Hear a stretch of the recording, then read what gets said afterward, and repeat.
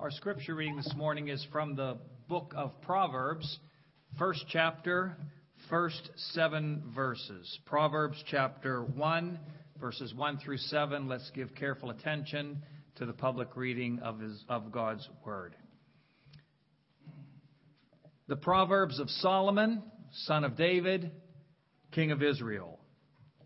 To know wisdom and instruction, to understand words of insight, to receive instruction in wise dealing, in righteousness, justice, and equity, to give prudence to the simple, knowledge and discretion to the youth.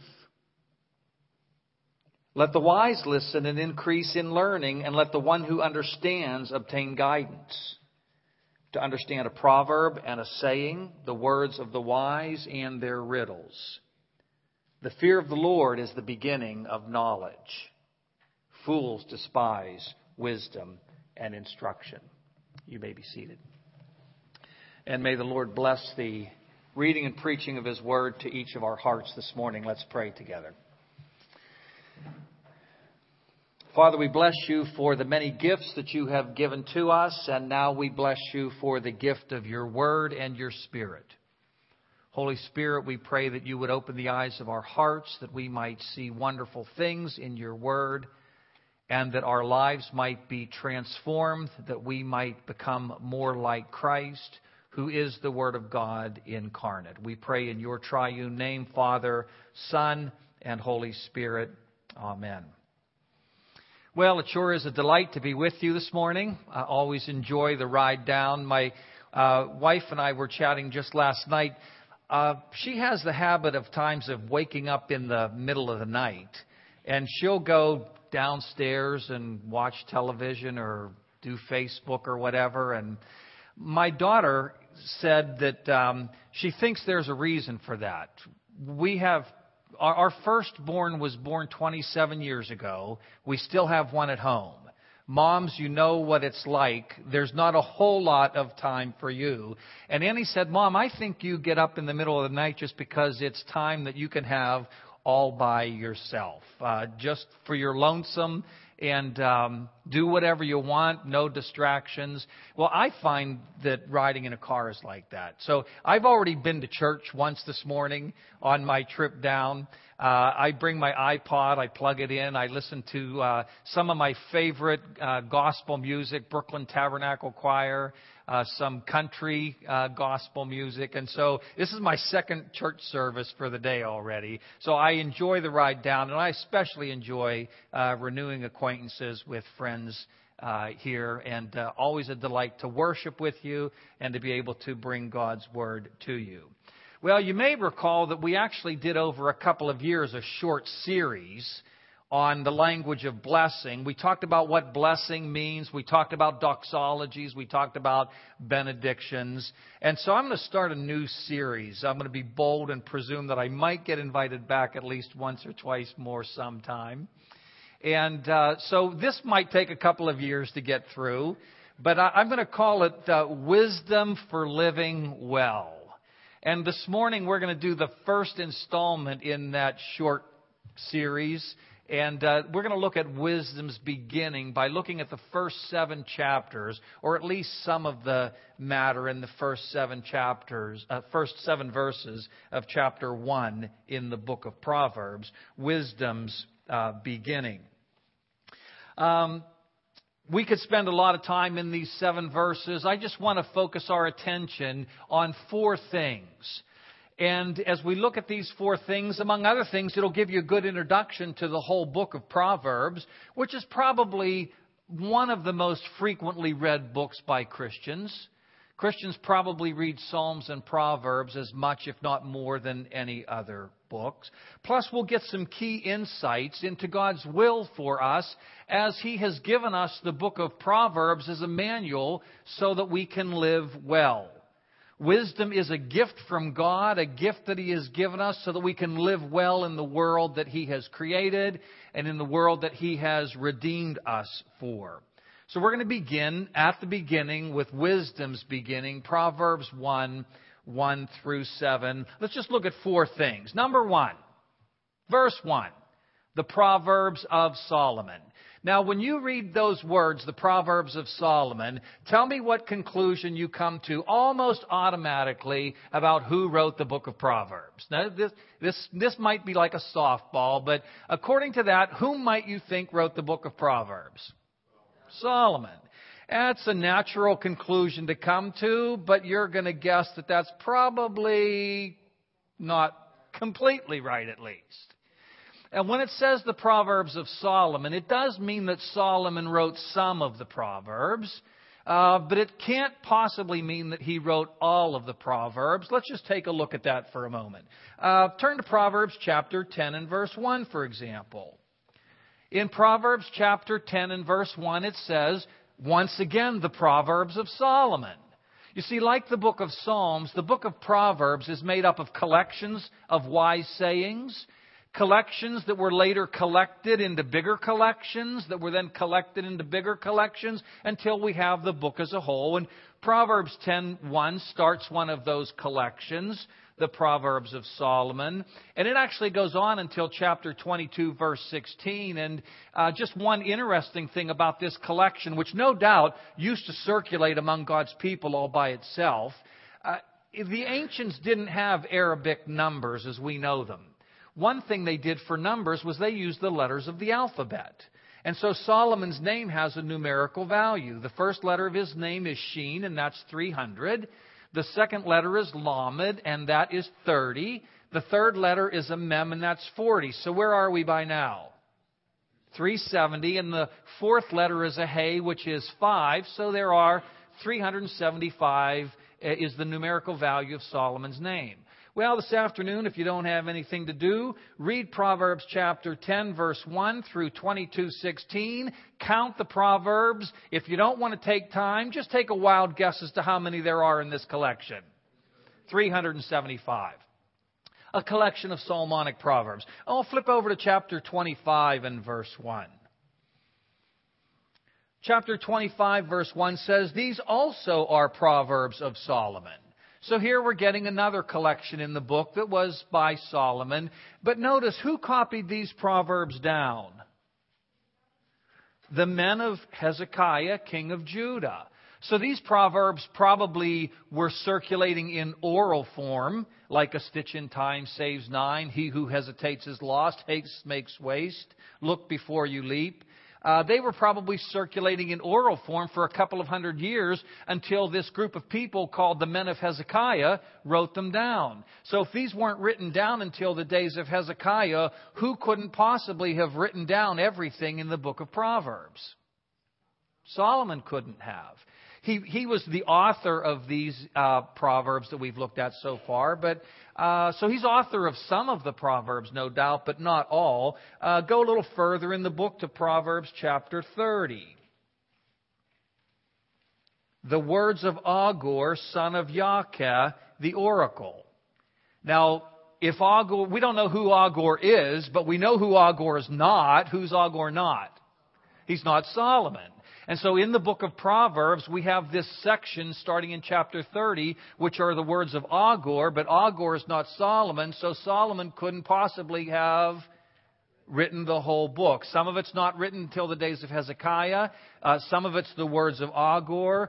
Let's look one more chapter, beginning chapter 31. The words of King Lemuel. Now again, like Agur, we have no idea who King Lemuel is. But chapter 31 are the words of King Lemuel. And since they're the words of King Lemuel, they can't be the words of Solomon. But even that word of is a funny word. Have you ever stopped to think about how many things of can mean? The pulpit of wood. What does of mean? Made of. The Bible of Mark. What's that mean? Well, this one's not written by me. Although actually, I did do the translation, some of the translation in the New Living Translation. And when my third son was in high school, there were some kids with a New Living Translation. Now, Mark knows the difference. He's a linguist. He knows the difference between a translation, being a translator, and being an author. And these kids had a New Living Translation. He said, my dad wrote that Bible. And they didn't believe him, so he took him to the list of contributors. And since he's Mark Jr., sure enough, Mark D. Furtado. And so his friends think I wrote the Bible. And my daughter, some of her friends also think I wrote the Bible. I didn't really write the Bible, in case you were wondering. But at any rate, of can mean a variety of things. Now this says the words of King Lemuel. So what might you think about the authorship of these words? That Lemuel authored them, correct? But look what it goes on to say. An oracle his mother taught him. So they are the words of King Lemuel, but he didn't author them. He didn't originate them. He learned them from his mom. And where'd she probably learn them? From her mother. And where'd she learn them? But they become associated for one reason or another with King Lemuel. So they're called the words of King Lemuel, even though King Lemuel did not write them. And so when we go back to chapter 1 and verse 1, the Proverbs of Solomon, like the words of King Lemuel, it clearly doesn't mean that he wrote everything. And it's even hard at times to know what Solomon did write and what he didn't write, because a proverb could be of Solomon, like a saying could be of Lemuel, but Solomon might have learned them from his mother, who learned them from her mother. So this book is called in the Bible the Proverbs of Solomon. He wrote some, maybe many, but he didn't write them all. So why is it called the Proverbs of Solomon? Well, remember two stories. One from 1 Kings chapter 3. You'll recall that there were two prostitutes living together, and they each had a baby. And there was a worst tragedy that you could imagine in the middle of the night. One of the moms rolled over onto one of the babies. They didn't have separate cribs. And the baby died in the middle of the night. And of course, then there was a squabble between the two women over who had the living baby and who had the dead baby. So they came to Solomon. And Solomon says, I've got the solution. This sounds gross, but there was a method to his madness. He said, let's cut the baby in half. You can each have half. And of course, he knew that the natural mother would much rather have the live baby in the hands of another than to have her baby die. And so Solomon quickly discerned the true mother. You'll recall another story. There was a queen from another country. Anybody know where she came from? Queen of Sheba. And she took a vacation, maybe it was over Memorial Day weekend, and she went to Israel. And the reason she went to Israel is because she had heard about how wise Solomon was, but she couldn't believe it. She said, I've heard of it with the hearing of the ear, but I want to go see face to face whether this guy's really as wise as people say he is. Now, when I say Psalms, whose name comes to mind immediately? David. When I say wisdom, whose mind comes to Solomon? Just as David is the sweet singer of Israel's psalms, Solomon is the quintessential, he is the best example of a wise man in all of ancient Israel. And so if we're going to have a book that's going to be associated with wisdom, it's natural to call it the Proverbs of Solomon. And so we see the nature of the book. It's a book of great wisdom. Much of it comes from Solomon, and much of it comes from other people, but it has that Solomonic wisdom, that Solomonic influence running throughout the pages. So, number one, the Proverbs of Solomon. And that verse 1 really is the title to the entire book. Okay, now we're past the title. Let's look at three more things. First of all, before we look at that, I read this morning from the ESV. Probably if you're using an ESV or if you're using an NIV or maybe not with an NASB. But you see that there's a little bit of extra white space between verse 1 and verse 2? Any of you see that in your Bible? Okay, you can raise your hand. I won't think you're charismatic or something like that, you know. Okay, now how about you see some extra white space between 6 and 7? Yes? Now that's there intentionally because these first 7 verses are actually broken into 3 sections. Verse 1 is the title. Verses 2 through 6, which we're now looking at, separated by the white space, they tell us the purpose of the book. And then verse 7, which is all by itself, before extra white space once again, that is the theme of the book. So the title, verse 1, 2 through 6, the purpose of the book, and verse 7, the theme. We've looked at the title. Now let's say a couple of things, 2 things about the purpose of the book. So number 1, Proverbs of Solomon. Number 2, in general, for gaining wisdom and instruction. What's the purpose of the book of Proverbs? The beginning of verse 2 tells us, in general, half of the purpose, we're not going to look at the other half, but half of the purpose of Proverbs is to know wisdom and instruction. Purpose of Proverbs, to know wisdom and instruction. So let's take a couple of minutes and just look at those 2 words. To know wisdom. Okay, we've got to learn a little bit of Hebrew. Everybody say, you got to get that. Watch your neighbor in front of you. It's like Johann Sebastian Bach, Chokmah. Chokmah. 2 syllables, Chokmah. Only in Hebrew we tend to accent on the last syllable. So we say Chokmah. Everybody say Chokmah. That's the basic word for wisdom in the Old Testament. What is this wisdom? If I were going to give you just a 1-word definition of wisdom, that word would be skill. See, we think cognitively. We think knowing. We think understanding when we think of wisdom. But the fundamental Hebrew idea of wisdom is skill. In the Old Testament, when they were building the tabernacle, it says God filled certain people with a spirit of chokmah, with a spirit of wisdom, so that they could work with fabric, so that they could work with metal, so that they could work with wood. In other words, God gave them skill. Wisdom is skill. But if we're going to expand that a little bit, it's in particular the skill to live well. Hebrew wisdom is the skill to live well. And the book of Proverbs has some very interesting texts later on that help us to understand a little bit more about what this skill to live well means. And here's where it starts. It starts with the skill to survive. The skill to survive. We won't turn there for time's sake, but in Proverbs 30, 24 through 28, there's a fairly well-known section. And it says that there are 4 things on earth that are small but extremely wise. There are 4 things that are small but wise. And what these 4 little creatures all have in common is being small.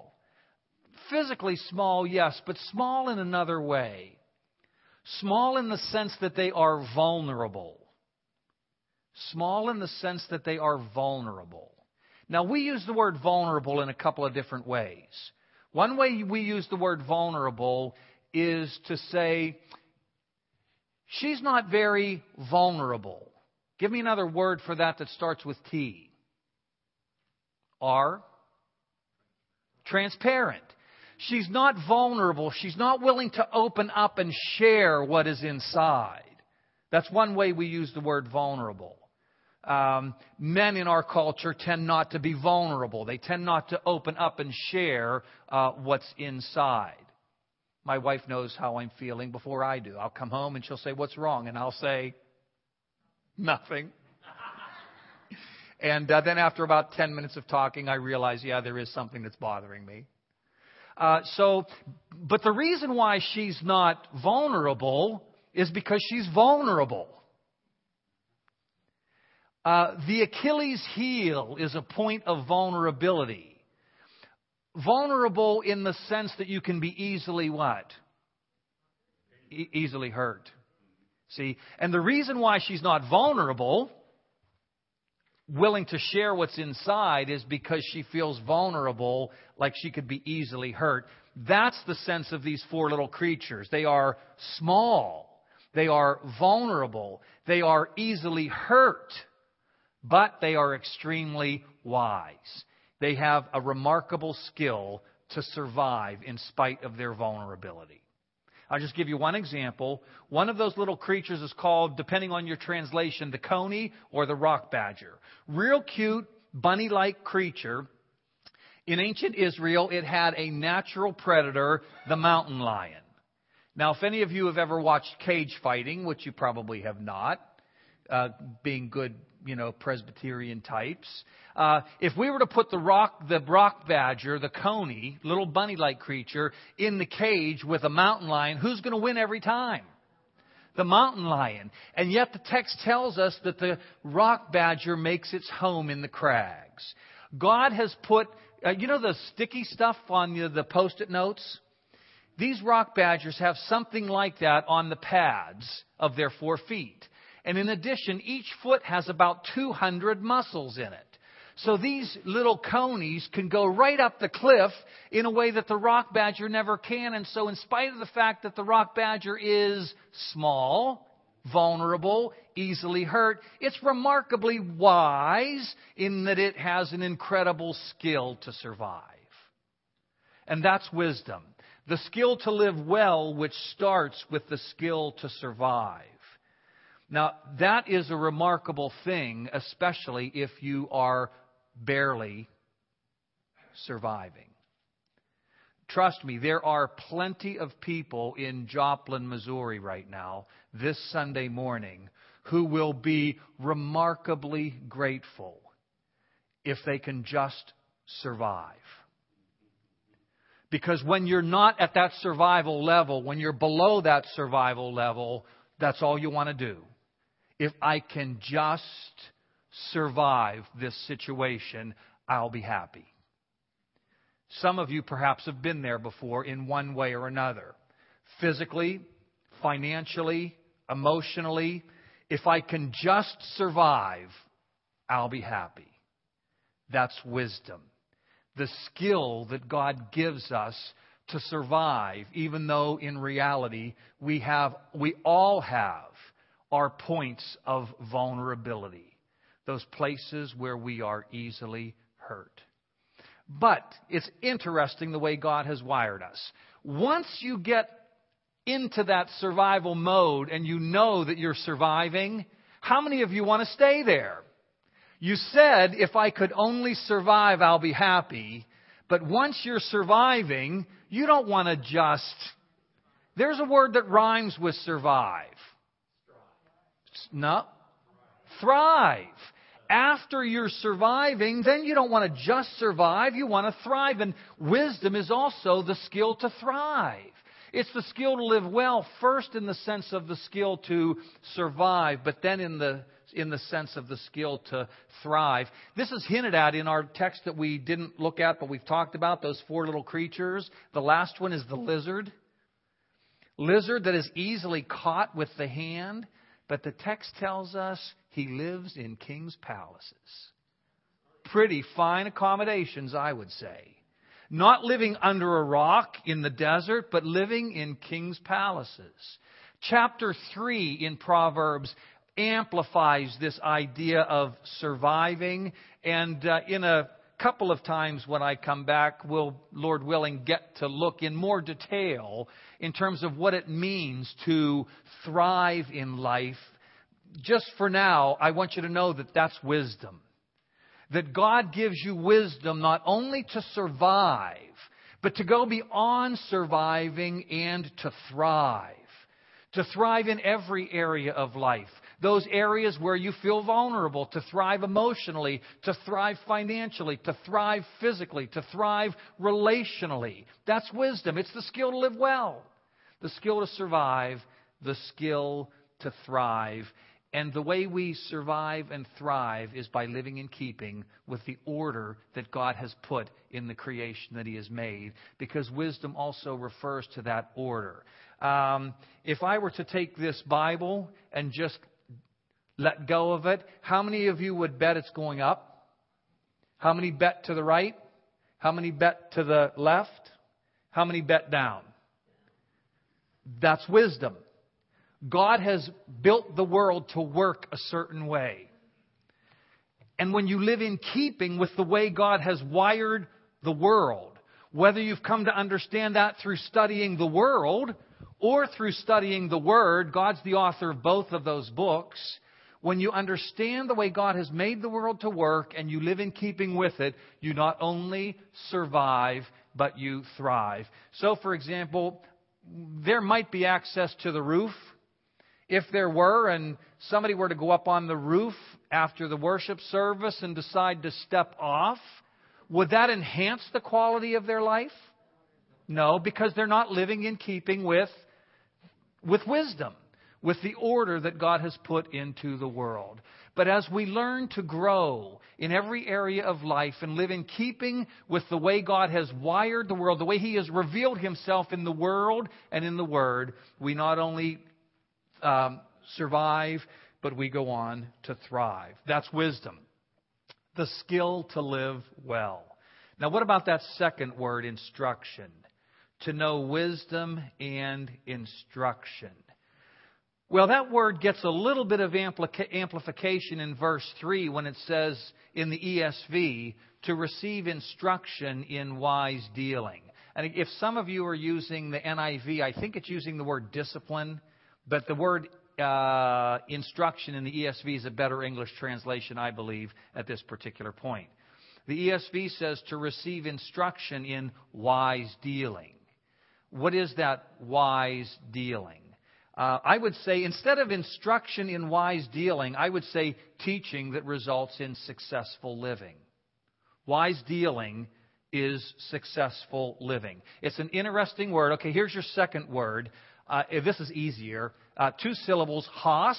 You know, like the big guy on, what was that TV show? Bonanza. Okay. Hos. Kale. Hoskale. That's the word that is translated wise dealing. It has an interesting set of meanings. First of all, on one level, hoskale means to pay careful attention.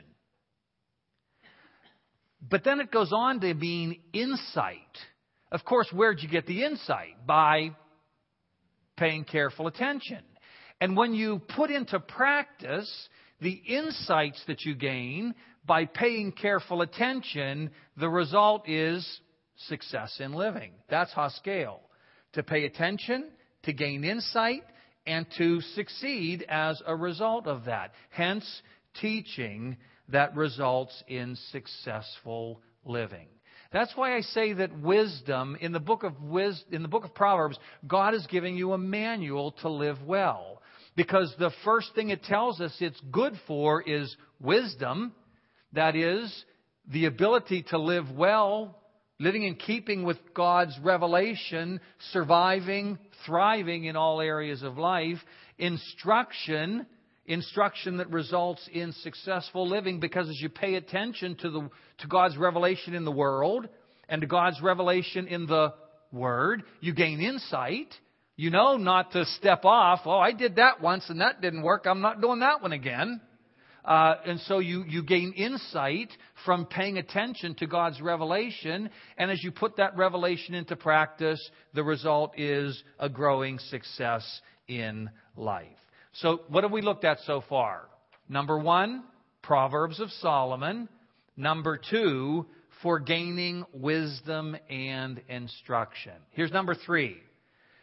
We've looked at, in number 2, why the book was written. In number 3, we want to look at for whom was the book written. And we get a twofold answer. For the simple and the wise. For the simple and the wise. Look at verse 4. To give prudence to the simple. Now, the simple in the book of Proverbs are not mentally deficient. These are not people who have a lower than average IQ. This has nothing to do with intellectual acumen. Notice what it goes on to say, knowledge and discretion to the youth. The word for simple here refers to people who are naive, haven't been around the block a lot. And since they're naive, they're easily led astray, easily deceived, easily led down the wrong path. And you know, in the book of Proverbs, there are two paths that are set before the reader. There's the path of wisdom and righteousness. There's the path of folly and wickedness. The path of wisdom leads to what L word? L-I? Life. And the path of folly leads to what D word? Death. So there are two ways. And the book of Proverbs is written for the simple. Our kind of modern analog would be adolescents. They're young.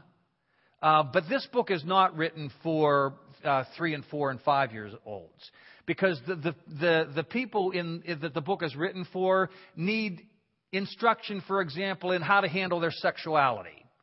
Well, not a major issue for most kindergartners. How to handle their finances. Again, not a major issue for most first graders. But huge issues for young men in particular, who are the audience of the book. Young men in particular, who are what we call adolescents, about to enter into adulthood, about to become men on their own, taking their place in society. And in that society, as well as in ours, there are two major issues they've got to learn to deal with. One is their sexuality, and the other is their finances. I have no doubt that if we could survey marital counselors and ask them, give me the top two things that are issues in marriage relationships, I have no doubt that they're going to say, well, sexuality and money. And so the book of Proverbs was originally written to train young men as they were about to take their place in Israelite culture as males. Now, I don't have time to get into it, but women, it was not originally written for you. But there was another book as a counterpoint that was written for you, and that's called the Song of Solomon. The Song of Solomon is about sexuality. However, it is clearly written from a female point of view. And what it means for her to be a sexual image bearer of God and have to put up with the likes of Him. And in fact, it is so much from a female perspective that there are scholars who think that a woman must have written the Song of Solomon. Because how could a man possibly have gotten into her ancient sandals so well to express so articulately and profoundly how she feels and what she experiences? We'll let that for a series a couple years down the road. The point being, this book was primarily written for young men as they are leaving youth and entering into adulthood. Dads, how many of you have said to your sons, learn from my mistakes? Don't do what I did. I stepped off the roof. It didn't enhance the quality of my life. Young men in the congregation, your dads, believe it or not, they know a few things. They have been around the block a few times. You would do well to listen to them. I wish I could say they're always right. We're humans, we're dads, we're not. But we have gained a lot of wisdom. And our young sons in particular would do well to learn from us as well as from mom, which is why you get at the beginning of the book, my son, listen to your father's instruction and do not forsake your mother's teaching. So the book is primarily for young, naive men. Well, there aren't a lot of those here. There are some. Does that mean the rest of us can get rid of the book? No, because it's also for the wise and discerning. Look at verse 5. Let the wise listen and increase in learning, and let the one who understands obtain guidance. Now, verse 5 is a parenthesis. The book is primarily for young, naive men, a little bit, what do we say, wet behind the ears? And that's who it's primarily for, but it's also for the wise and discerning. Ancient Israelite Hebrew didn't have parentheses. But if they did, they would have put them around verse 5. How do we know that? Look at the beginning of verse 2. What's the first word in your translation? It's either or. It's either a to or it's a for, depending on your translation. First word, to or for. First word in verse 3, to or for. First word in verse 4, to or for. First word in verse 6, verse 6, to or for. Not the first word in verse 5. There's no to or for. That's a Hebrew way of saying, stop a minute, I'm going to throw in a little parenthetical remark. If you are not a young, naive man in need of this training that the book of Proverbs gives, please don't close the book. If you've already been around the block, if you've already gained some wisdom, if you already have some discernment, this book is for you as well. Let the wise hear and increase. There is always more to learn. I'll tell you a quick story. When I was a young seminary professor, had probably only been teaching a year or so. This was back in the late 1980s. I was teaching in California at an Orthodox Presbyterian family camp up in the mountains. And there was an elderly gentleman that if he wasn't at the founding of the Orthodox Presbyterian Church, he was close to being a charter member of the whole denomination, now retired. Had forgotten more theology than I knew. And he's sitting in my lessons and he's taking notes. And of course, I'm young. I'm a little bit feeling insecure with this elderly statesman there. And so finally, the other shoe drops after about the third lesson. He said, "Mark, can I talk to you?" And I think, okay, he's going to take me out to the proverbial woodshed over something that I've said. And so as a matter of fact, he said, "Out there's a tree, and there's a bench under the tree. Let's go talk." So we go out and we sit down. And this fellow, who must have been in his 80s, opened up his Bible and his notebook, and he said, "You know, I've had a number of questions. And based on things you've said in your lesson, I think you might have some answers for me." You don't know what an impression that made on me. Not only did I go, phew, but I was profoundly impacted. Here was a man who was wise and discerning. And he said in the depths of his soul, there's always more that I can add. And so no matter where you are in your path, there's always more that you need to know. Always more that you can add. And the book of Proverbs is for you. No matter where you are in the journey, there's good stuff. Notice it says, let the discerning, the one who understands, gain guidance. Doesn't matter how old we are, how young we are. All of us from time to time need some guidance in life, yes or yes.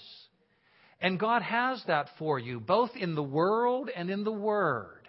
And so as we learn more about God's wisdom, we can not only avoid the pitfalls of youth, but we can add to what we already know. We can gain more so that we can live more successfully, so that we can live well to a better level no matter where we are along the journey. So ultimately, the book of Proverbs is for whom?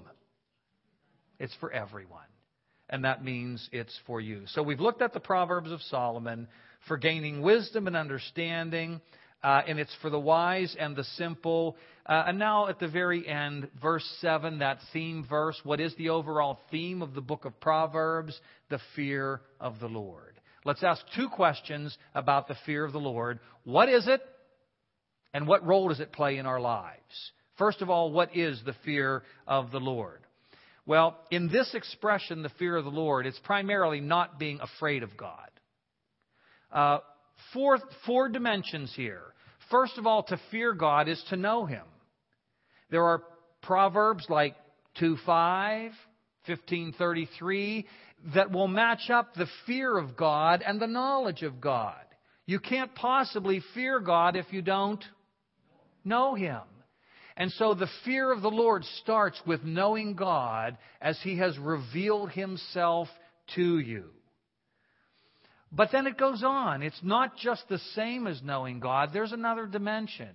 To fear God is to know Him and then to stand in awe. And some translations now are moving away from the word fear, and they're moving more toward words like reverence or awe. But that's the fear of the Lord. It's to know God, and as you grow in your knowledge of God, you grow in standing in awe in His presence.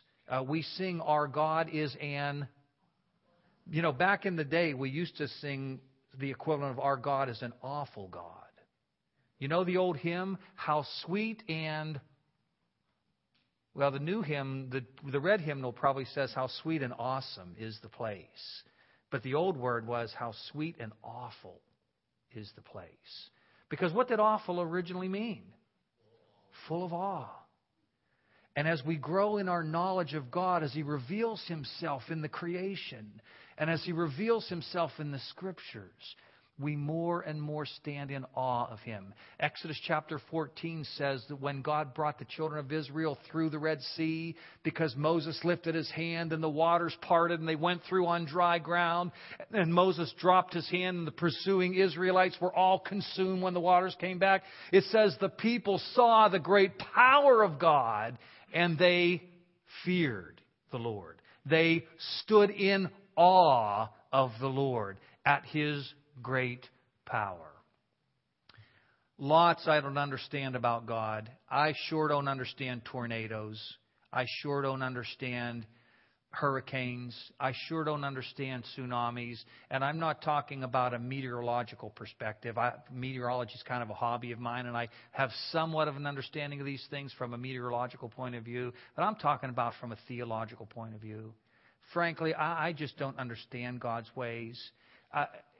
And I certainly don't mean to be disrespectful, but have you ever said, if I were God, I don't think I'd do it that way? Well, that's because we're not God. And God's ways are higher than our ways.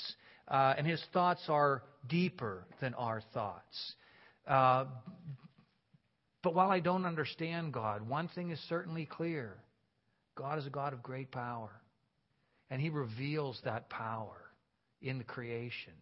It does tell us something about Him.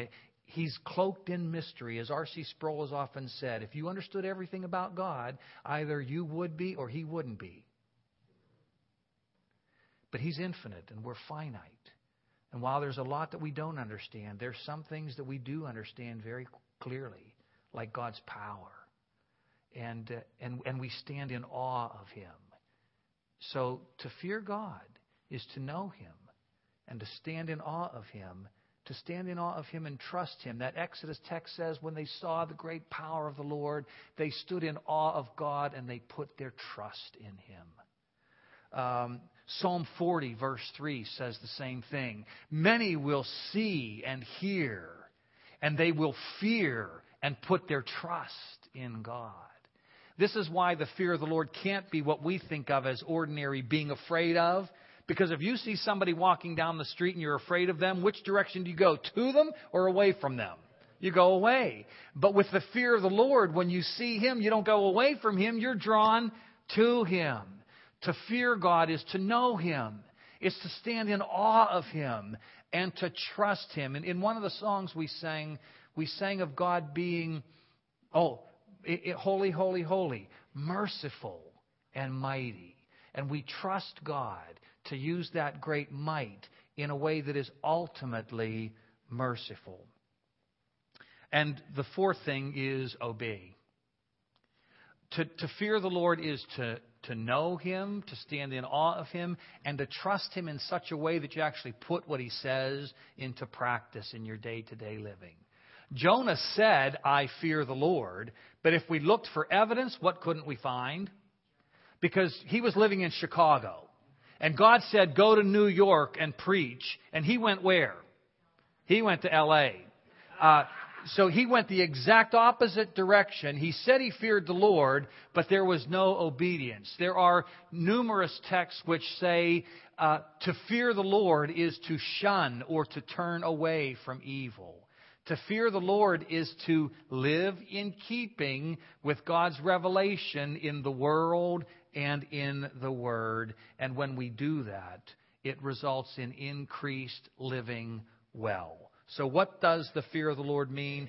To know Him, to stand in awe of Him, to trust Him in such a way that we grow in our obedience to Him. One final question. What role does it play? Notice that it says the fear of the Lord is the beginning. We finally get to the word beginning, which is in the title, the beginning of wisdom. What is meant by beginning? Well, it's not beginning like... Do you remember the beginning of kindergarten? Do you remember the beginning days in your marriage? Do you remember when you were just beginning your business? That's something that is back there, but it has been left behind.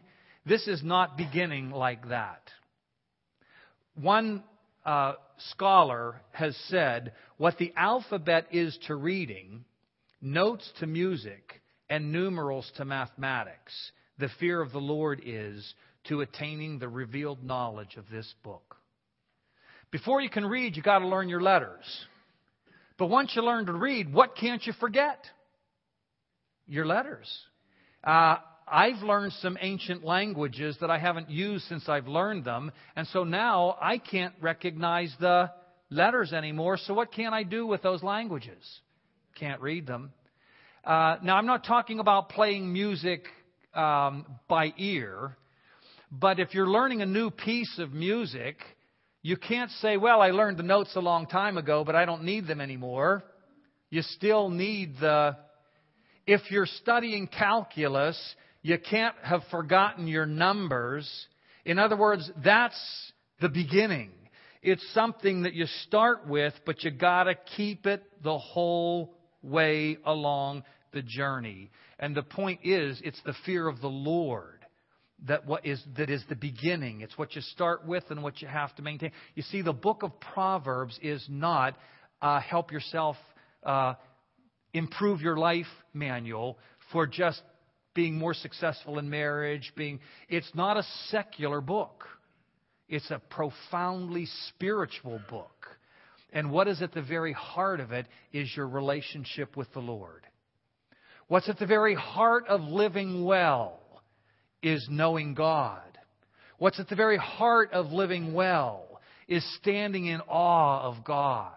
What's at the very heart of living well is trusting in this God whom you know and in whose presence you are full of awe.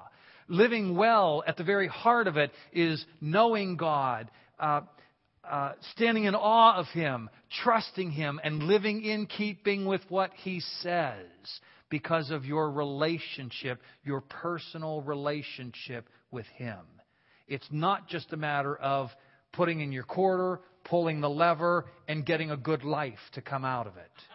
It is not impersonal in that way. It is highly personal. It is highly spiritual. It is highly religious. The fear of your relationship with the Lord has to run through every facet of your life if you're truly going to be living well. One final verse, just so that you realize that I do read the New Testament from time to time. 1 Corinthians chapter 1, verse 30, speaking of God the Father, it says, He, God the Father, is the source of your life. He's the source of your life in Christ. In Christ Jesus, whom God made our wisdom. Ultimately, the one person who perfectly lived in keeping with God's revelation in the world and in the Word is the Lord Jesus Christ. He is wisdom itself. And you, by God's grace, through your faith, have been united to Christ. And in Him, you have everything that you need for life and for godliness. He's ultimately the one who has given you the world. He's ultimately the one who has revealed Himself in the Word. And so keep Him, not only at the beginning, but in the middle And all along the way, keep Him at the core of your life. And all of these other things, He Himself said, will be added to you. Let's pray. Father, we bless you for your revelation in the world and in the Word, and in particular in the Word incarnate, the Lord Jesus Christ, who lived a life of perfect righteousness in our place, died on the cross to pay the penalty for our sins, was raised from the dead so that we can have a right relationship with you, ascended to your right hand, where right now He is praying for us, that we might grow in wisdom and that we might live well in this world, even as we anticipate the fullness and perfection of that in the world to come, which He is coming to bring. We bless you in His name and pray that your Spirit would write this word on our hearts, that we might be more like Him, the one who is our true wisdom. And we pray in your triune name, Father, Son, and Holy Spirit.